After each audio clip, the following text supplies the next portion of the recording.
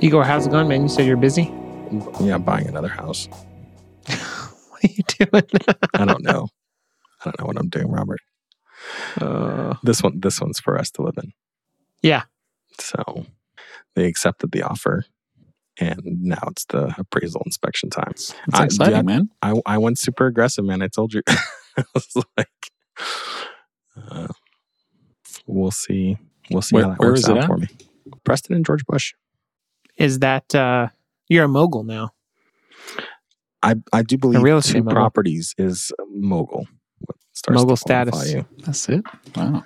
You have more than me and Charles combined. I was going to say I could do that. Yikes. Yeah. So I would say the southwest corner of Preston and George Bush. Yeah, I'm pretty stoked. It's a very tidy little house. The single family home. Little single family home. You know, the one in Prosper was kind of, big 3,000 square foot, two, floor thing that we wouldn't need. And this one's just like I think 16 or 1700 square feet and, single story kind of ranch. Is the one in Prosper still rented? Yeah. Still going strong. Sweet. So it's, Remember on generating some income. Silicon Valley when Jared rented his apartment and the guy stopped paying and then he was squatting in there, but then he was Airbnb-ing it. He couldn't kick him out. It's hard to kick people out. Yeah. So probably should be. It's a risky leasing your properties to people is a risky endeavor. Yeah. Yeah, definitely. It's 13 minutes away from me, Igor. Oh, there you go. Neighbors. It's just such a central location that it's close to everybody except for Robert. Yeah. That doesn't mean anything about y'all's friendship at all. No, it's just, it's just a fact. That's all. Something about Robert's value criteria for buying directly a home. proportional to how far away we live from each other. Yeah. Well, okay, man. The house right beside me, right next door to me, sold, and could have been my next door neighbor, but you're not. He's like, I have no rebuttal for that. Yeah, it's fine. There's also zero crime, so whatever. For now. Yeah, until you move in. Where's the fun in that, man? Until the Russians move in. You can go to other cities for crime. No crime, good schools, still some cattle farmers. Finally got a Chick-fil-A. We had a Chipotle, it burned down.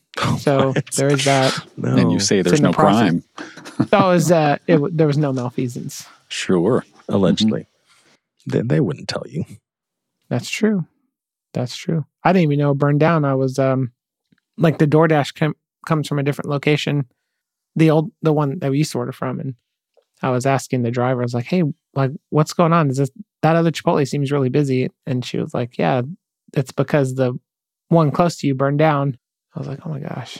So I actually don't know what happened. Could have been malfeasance, but also not technically in Sunnyvale. So there you go. There you go. Sunnyvale prevails. I guess. That should be the motto. Oh my gosh. Charles, you're still in I am. Yep. over by UTD. Yep. That's a cool place. Are you gonna There's be a there really for good while? Mexican food place by you, Charles. Oh yeah, which one? It's called Frankie's. It's pull it up. Frankie's Mexican cuisine. It is phenomenal. Frankie's with a IE? IES. Yeah. Oh yeah, that's real close. Frankie's. I'll check it out. I think there's an Elsa's special, but it could just be frozen on the brain where it's like enchiladas with fajitas on top. It's wow. ranchero sauce. It's right really next good. to the Canyon Creek Country Club, so you know it's going to be good. There you go. Yeah. Get in your golf cart and head over there.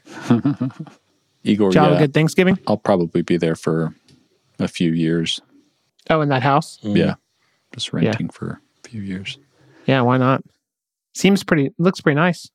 Yeah, that's nice. And at that point, Jamie will be done in Alabama, and then we'll figure out what we want to do house-wise. Yeah. Hopefully the market will have tanked significantly, except for your rental properties. So that way, and your house, he'll have, Robert. Yeah, he'll have 12 by then. I don't care what happens with my house because I'm not moving. So gotcha. I already got the mortgage locked in, so it's good. Whatever happens. Yeah, Thanksgiving was good, Robert. I stopped by to see my old landlords. Speaking of moguls, where I used to rent from there. They had that studio apartment. Well, they bought a house in Garland to be their primary residence. They also bought a rental property and have renovated that themselves. And they bought another one on the same street. So now they own 2 rental properties on that street. And I just imagine that they're going to buy up. And they have a goal of having like 10 to 12 properties. I just imagine that they're going to buy up that entire street and just rename the street, based on their last name, the Rowells.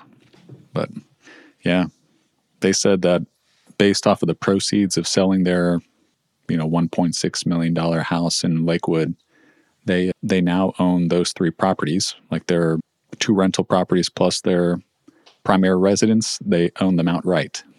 So they used all the cash proceeds to. So smart. Yeah. Good for them. It's so cool. Yeah. So they downgraded. Significantly. Significantly. Yeah. Yeah. Okay. Are their kids out of the house or? Yeah. Oh, okay. Okay. So oh man, good for them. Yeah. The kids. That's a good move. He's probably late 20s. He's a little older than Jamie. Yeah, he's kind of running the rental properties. The dad's doing all the renovation. And so they're in what they consider a dying industry. They're in the alcohol distributor world. And so they're like, yeah, eventually this industry is going to go away. So we need another form of income. So because of robots or what? I don't know. I guess like legislation that's changing around, essentially the distributors have a monopoly. They've had a monopoly on how to sell or I guess distribute alcohol. But now there's things changing where companies can start to sell alcohol directly to consumers in ways that they couldn't before. And so it would be like if you owned a car dealership and then all of a sudden Ford could just sell you the cars outright. Yeah. Okay. Yeah. Got it. Like wineries in California are finding ways to try to sell direct to consumers as opposed to having to get into a partnership with a national distributor sort of thing. I don't know. I don't know enough about the details. But anyway, we want to get started. We talking about chapter 1. Welcome I do have back. A hard stop at 1:00. Let's do it. Welcome back to the $1 Trillion Coach series. The funny thing about this chapter, so chapter 1, the caddy and the CEO, up until now in the book, the authors have said multiple times that we're not going to write a biography about Bill Campbell. We're not going to tell you about his life. We're going to distill his sort of leadership wisdom because he wouldn't want us to just talk about him. And then they proceed to write a chapter basically just talking about him and his life and that kind of thing.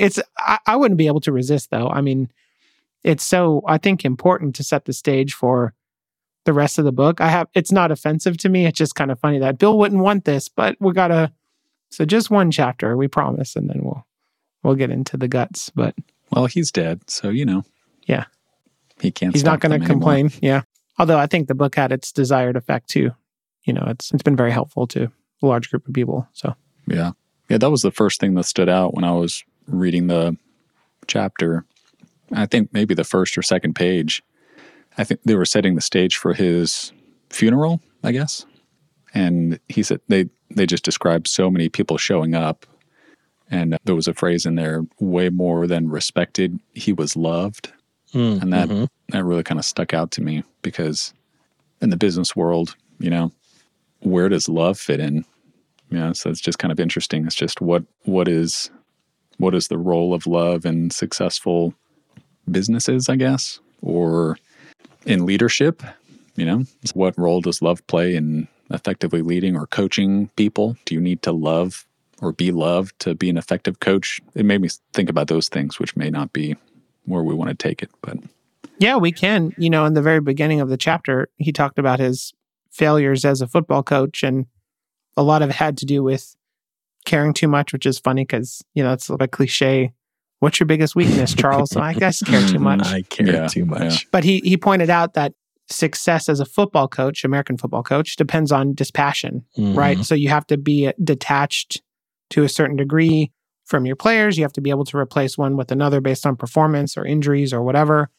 And that was just a really hard thing for Bill Campbell to do. But it turns out when you move from such a fixed, finite game like football, we have winners and losers on a weekly basis, into a more open landscape, infinite type game of business, and especially in the technology space where things just scale so well, that compassion served as like a multiplying effect for his leadership effectiveness. And I would argue, back to your point, Charles, that most leaders bring the same level of dispassionate leadership or management of a software development team or an accounting team or an HR team as football coaches do to their team. I don't think, even though there's much more room to care deeply about the people that you work with in a business environment, I don't think we even approach the appropriate level of compassion as leaders.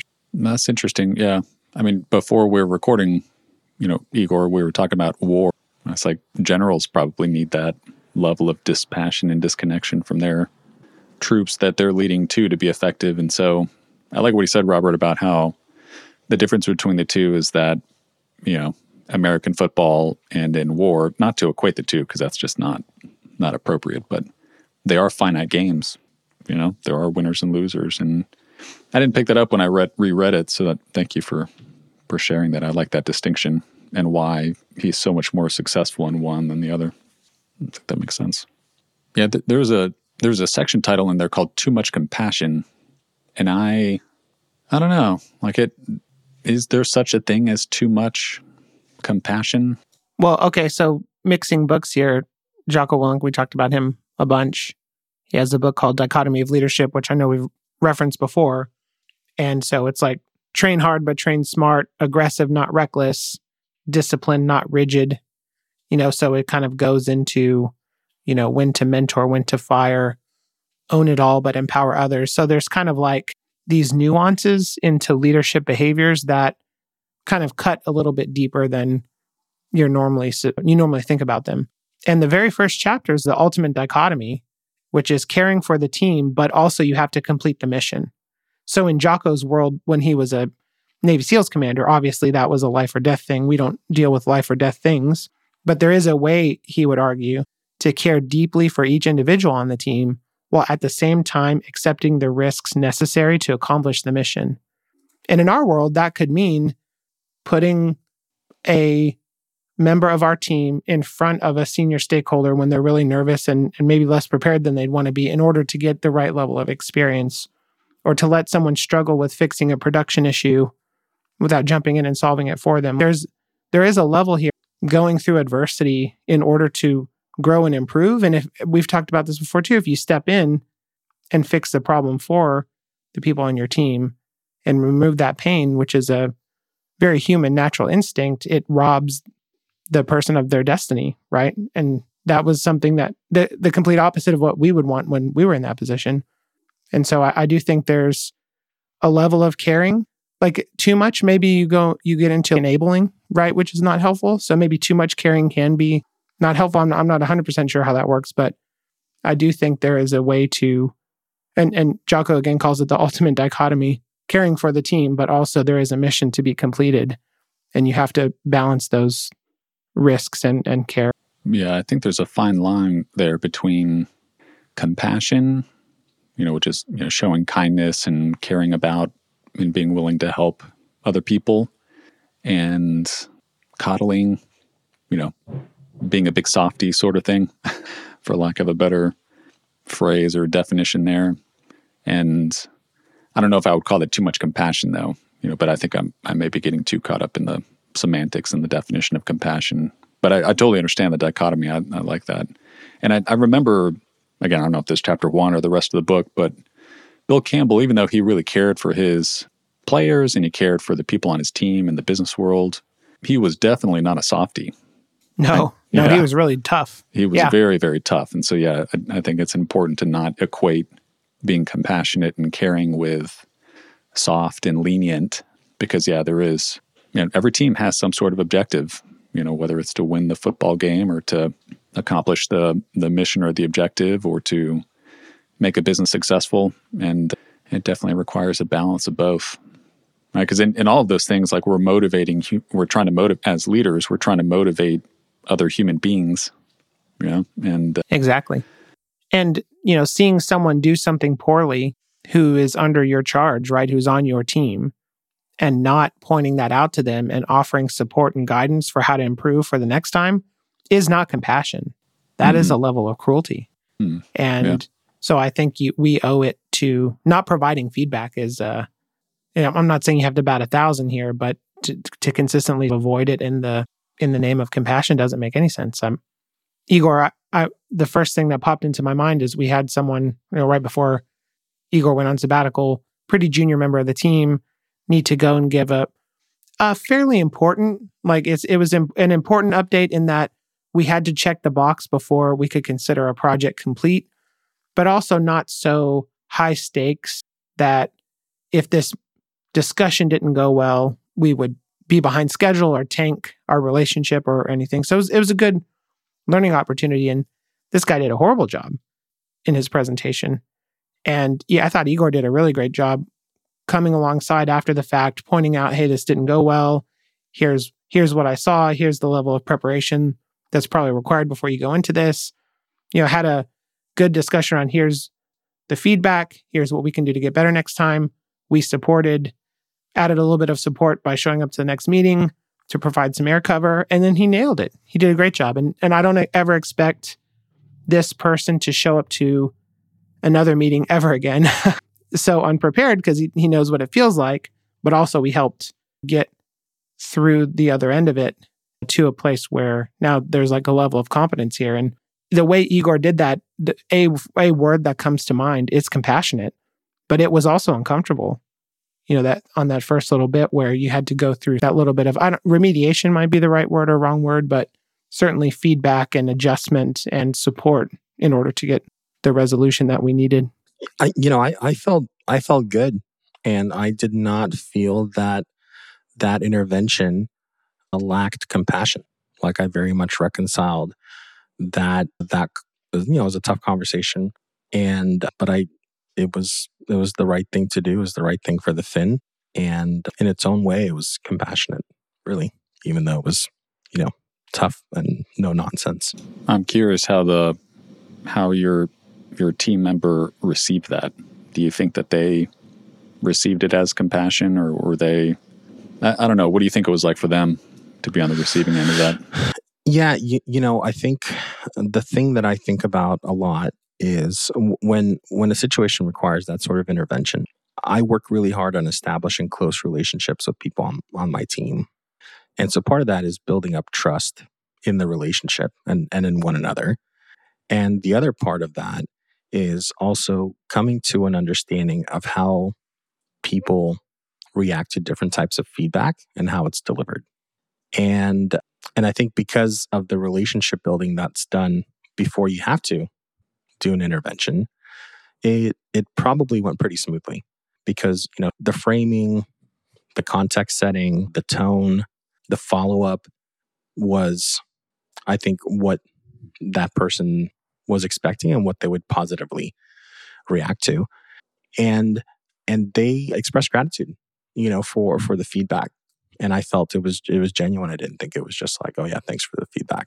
I felt that they genuinely appreciated getting detailed feedback and what to do and why it's important and what they might do in the future as well. Right. Because it wasn't about, it was hey, here's what happened at the meeting, but I don't want to focus on that. What I want to focus on is talking about the behavior and what our next opportunity is for practicing the right behavior. And yeah, I think it went off pretty well. But boy, there's definitely an opportunity for that conversation to not go well either, right? If you don't focus on relationship building, if you don't have an understanding of sort of the nuance of how to deliver feedback to different people and how they're going to react. Some people are you give them the feedback sandwich, the good, bad, good. No, please don't ever do that. And I'm I don't know if I've ever met anyone that enjoyed the feedback sandwich. That's such a kludgy way of addressing situations. And, people that listen to that advice, I think, should think twice about employing it. So every person's different. They require different approaches. And, you've got to figure out what those are as their coach. I bet Bill Campbell would also tell you that. So part of the reason this popped into my head is I have a little bit of firsthand observations on how it went, because not because I needed to get involved, but because Igor went on vacation, and so I was covering, and so I was part of the discussion, the meeting after the feedback had been given. And I think maybe a good sign is when you give feedback to someone and they are hard on themselves, appropriately hard on themselves. I think that's a good proxy. You know, you can definitely give feedback in a way that makes someone feel terrible. Like we've all done it, hopefully most of the time inadvertently. But, you know, this particular person was itching to go on the next meeting, was excited about, you know, getting an opportunity to come in and show what he's capable of, and really nailed it. I mean, it was great. It was night and day. And those, you know, you do that 100 times, you know, your first few years out of college, and you've built like a really strong foundation for career growth. And so I definitely think, Igor, you hit such a great point, which is that relationship capital has to be there so that you get the benefit of the doubt when you have to go give an uncomfortable, difficult message. Because just because you had a good relationship doesn't mean didn't really make it any easier. It just helped ensure that your intention, which was to help this person improve, was viewed as genuinely trying to help them, and not that you were angry or full. Exactly. That basically it's coming from the right place. And the right place is investment in developing that person. Like that, I personally care about their growth and their development. And I care about that beyond the result of any single meeting. And then the feedback was all about their growth. But you have to have that relationship for that person to believe it. You know, like it has to be felt. And I think if you approached it with a level of dispassion, right, like we were just talking about, we could have probably had this person replaced, right? We could have gone down avenues that removed responsibility, that were a little bit harsh in the feedback, or callous. Maybe harsh is probably the wrong word.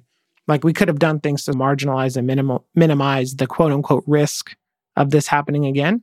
But ultimately, that's not a good long-term recipe for success.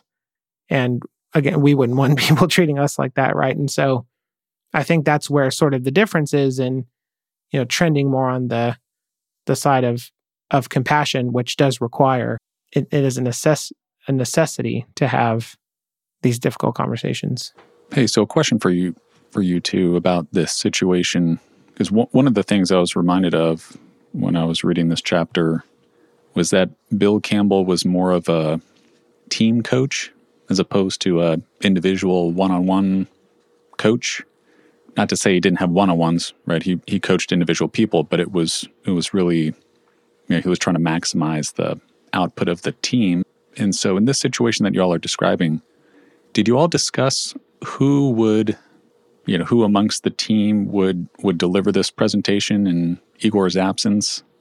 Because, you know, what y'all were describing was the coaching of one particular person on their, you know, performance, you know, doing one certain activity. But the piece that I really liked and that I wrote down here today was that the authors identified a critical factor for success in companies, and that is that teams act as communities, and that Bill Campbell was really good about managing that tension of, you know, getting individual performance out of people and balancing the tension across highly ambitious, you know, smart, opinionated people on a team to achieve the team's desired outcomes and goals. And so did that apply? Does that apply to the situation that you're all describing where, you know, you thought about and selected that this is the person that should go do this presentation, or was it really focused on the individual? That question even makes sense. Yeah, great. And I was hoping we would get here, so I'm glad you brought it up. There was a community response here, right? The person that gave the original presentation and then the follow-up one, that was part of his set of responsibilities. And based on interest, skill set, level, you know, those kind of things. I think when it talked about this in the book as this collective obsession with what's good for the group, for the community versus the individual. So it took more energy to collectively support, because me, Igor, and then manager on the team. And so there, as far as the supportive community, we all kind of rallied around to make sure that this was not a repeat. 'Cause you can, a lot of times that doing client work, you can get by making a mistake. If you repeat that mistake, people start to really kind of ask questions. And so we wanted to make sure that we did everything possible to put this person the best possible chance to succeed. And so that was more of a community support effort versus just working with some person individually. We kind of banded around. And maybe this can provide some context too, because at least as far as I'm concerned, in the same pile that I put the feedback sandwich into as advice, there's also a piece of advice that I put in that same pile, and that is praise in public and criticize in private. And, right after the first meeting happened, we did a team, let's call it an after action report. And we did it as a team. And we talked about the things that worked and the things that didn't work, and like at the individual level, and, what we could do about it and what we could improve next time. And then there's follow-up one-on-one coaching. But, the initial discussion about the performance was actually done with the team. And it did consider this idea that, yes, this one meeting, maybe it was this person's accountability to talk about this specific topic. But at the end of the day, we do things as a team, and we succeed as a team or we fail as a team. And it's, not, this person failed, because if that person failed, then the team's failed. And so I don't know if that helps to provide more context into how it was, handled. Yeah, I think it reinforces the point that the authors make towards the end of the chapter around, every sports team has a coach.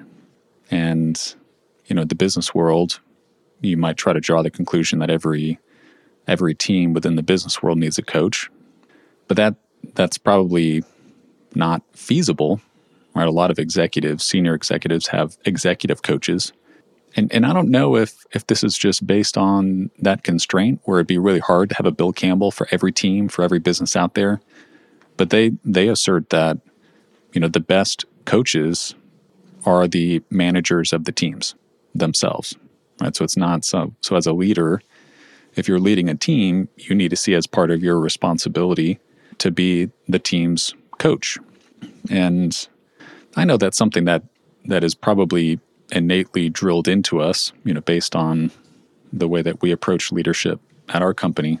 But I would venture to guess that that's probably not a universally held belief, that all managers, all leaders of teams are also coaches.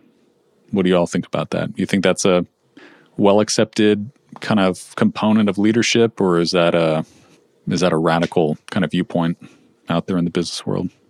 Well, yeah, I definitely agree that the person best positioned to coach a team is the leader of that team. So you can break down the way organizations are structured. Basically, your direct reports, you're their coach. Certainly shouldn't stop there. I think there's people who are uniquely qualified or have the right level of experience or interests or whatever to provide that sort of cross-functional coaching. So it shouldn't exclusively be on the team, but I think that's first line of coaching, if you will. It should definitely be the team's manager. It should be more explicit in the expectations for that leader. And it's not, and I think most people don't view, who are in leadership positions, I would say less than half probably view it as their job or a primary, or maybe the primary responsibility of their role is to coach the team. I don't see a lot of it, but I could be wrong. Same. I mean, I think like way less than half, right? Like probably 10% or less. I think a lot. I wonder folks, if that's a. Well, go ahead, Igor. Go ahead, finish. Sorry. I think managers think of their job as to manage, however they want to define it, and not to coach, or they don't think of coaching activities as part of their management sort of duties, and so they just don't. Yeah, they don't think about it that way. They don't practice it, and some people may not even think about it that way, but they practice it anyway, right? Because it's something that sort of comes to them naturally, whether, that's how they learned leadership when they were, kids, if they participate in sports or other sort of activities where, they had coaches and they understood the importance of that sort of interaction to their success as a player. Yeah. And then obviously people who are not in a formal leadership position coach others all the time, right? Especially if you've been on a team for a couple of years, there's a new person that comes in who is your peer, helping them get up to speed, onboarded, feeling part of the group, making introductions, getting them the credentials and everything set up. There's a sort of temporary coach idea there as well. So I think there's also this transient nature where coach by definition is temporary, right? In any profession, that's not someone is not your coach forever, but you can be a coach it's a many to many kind of thing. Robert, I don't know if I followed that at the end. Could you just say more about that? Yeah, it got away from me there. Okay. So you got the first part about you can be a coach, you can serve as a coach without a formal title. Mm-hmm. I think that's absolutely obvious. Yeah. Okay. Yeah. The coach relationship. So coach and coachee, coach and team member, maybe is a better way to say it. Those are by definition always temporary. They could last multiple years. But, Bill Belichick is no longer Tom Brady's coach. But Tom Brady may go and call Bill up before a big game or something, and they may talk about thoughts and ideas around football, right? Yeah. There's a subset of people you're coaching right now that you won't be probably in a year, and some you might still be. And so the coaching relationship is transient in nature, and it's not also not very scalable because there's individual one-on-one time or required, but there is a sort of this many-to-many factor where you can be a coach to several people can be coaching you. And I think managing the sort of ebbs and flows of those relationships is a beneficial thing to think about. Yeah, I think I now understand what you're saying. I think I'm going to need to sit on that and chew on that a little bit. Well, it just popped into my head. No, it's good. I could be write us if I'm wrong, please. No, I'm thinking about, okay, what are the implications of that? You've got this web of coaching activity that happens over time. And my initial reaction is, it's kind of hard to make sense of all that, right? If you're getting conflicting advice from different coaches about a particular thing, what does that mean? And you should be. You definitely should be getting conflicting advice from coaches because the situations you find yourself in are nuanced and complex.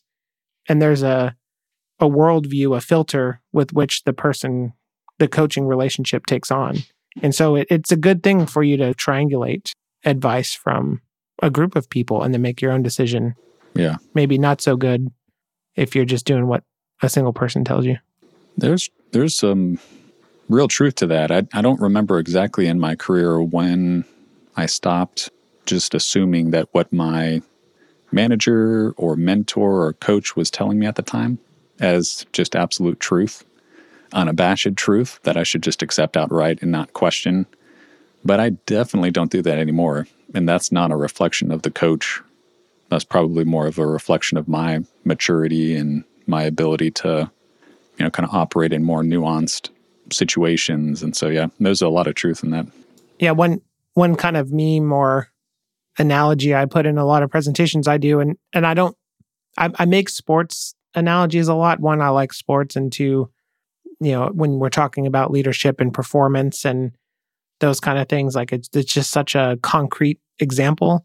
But I do need maybe to expand my repertoire a little bit. But there's this Major League Baseball player, and I actually don't like baseball at all, really. But I think the example's good. So Mike Trout, he's a Major League Baseball player for the Los Angeles Angels, and one of the best hitters in the league today.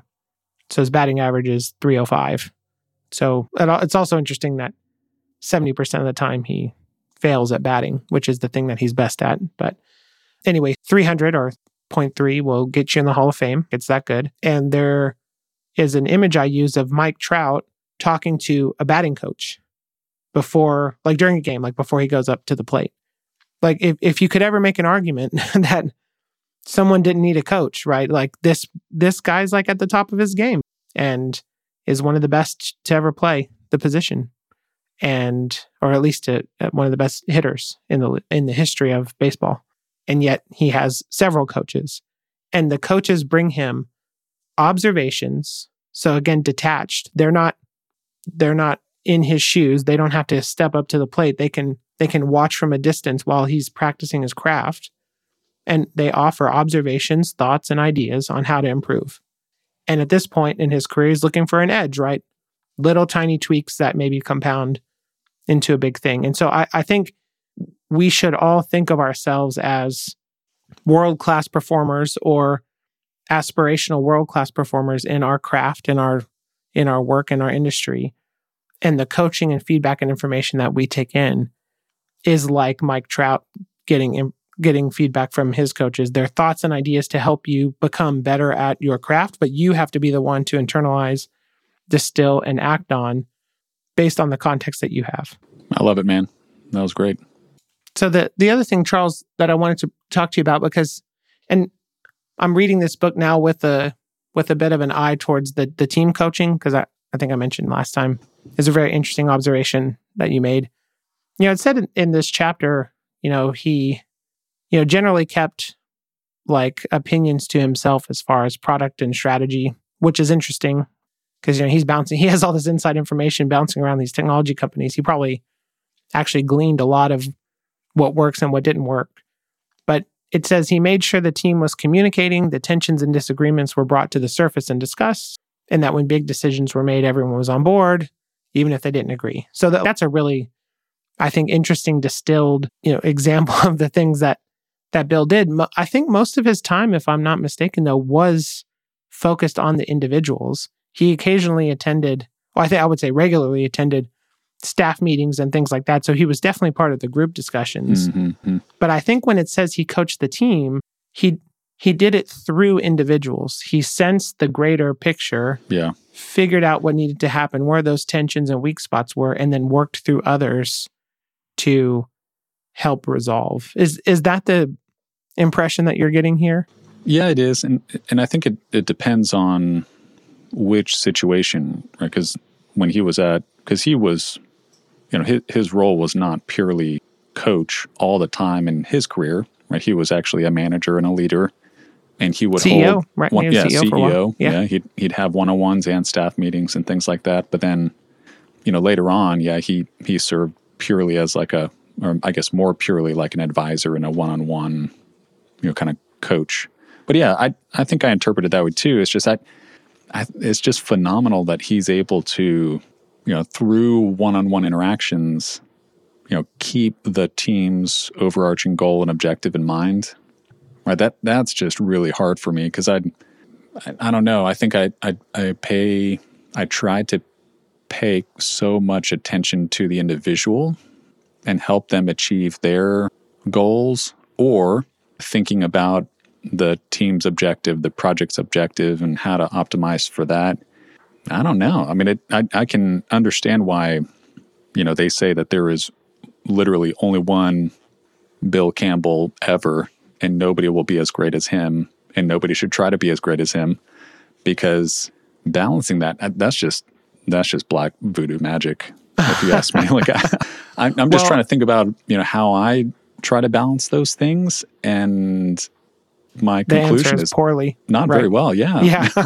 I felt the same way. Luckily, though, this is a spectrum, so it's not like it's not like professional sports in the regard that you can be moderately above average and have a wildly successful career.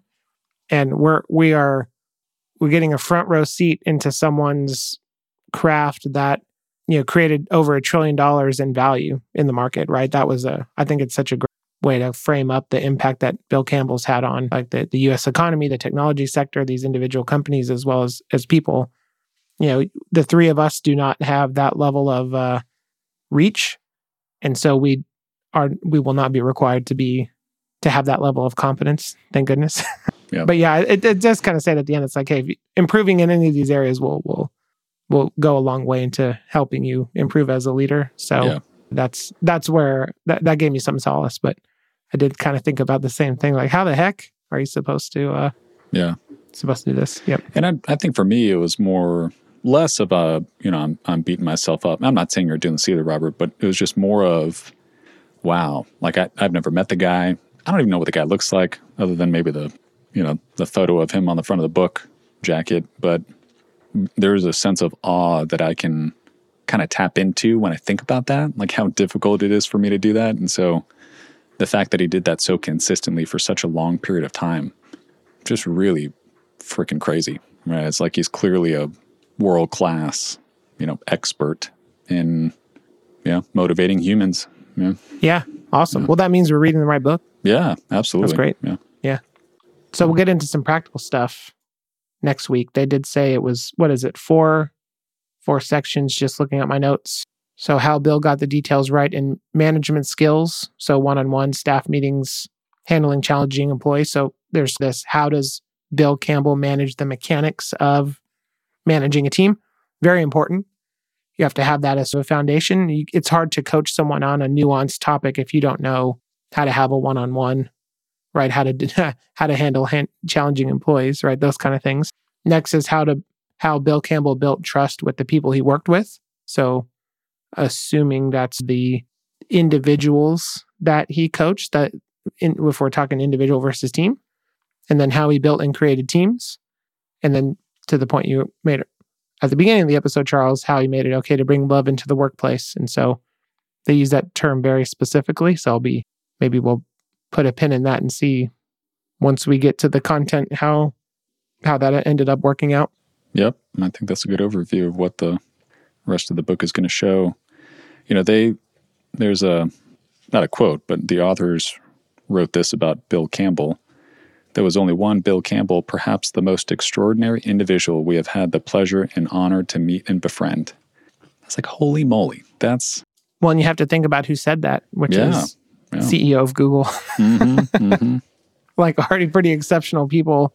Yeah. And so that, yes, Bill Campbell has been unanimously voted in as most exceptional of the exceptional. So, it makes me wonder, it's like, wow, just thinking through some counterfactuals, what if scenarios. It's like, what if instead of a Silicon Valley business executive, he was in government, or I don't know, in life sciences and healthcare. It's like, what could have been done with him leading and coaching people in different environments, just given how extraordinary he was. That's just maybe something I'll be thinking about as we go through this. Just, does this stuff apply and transfer outside of the, business and technology world?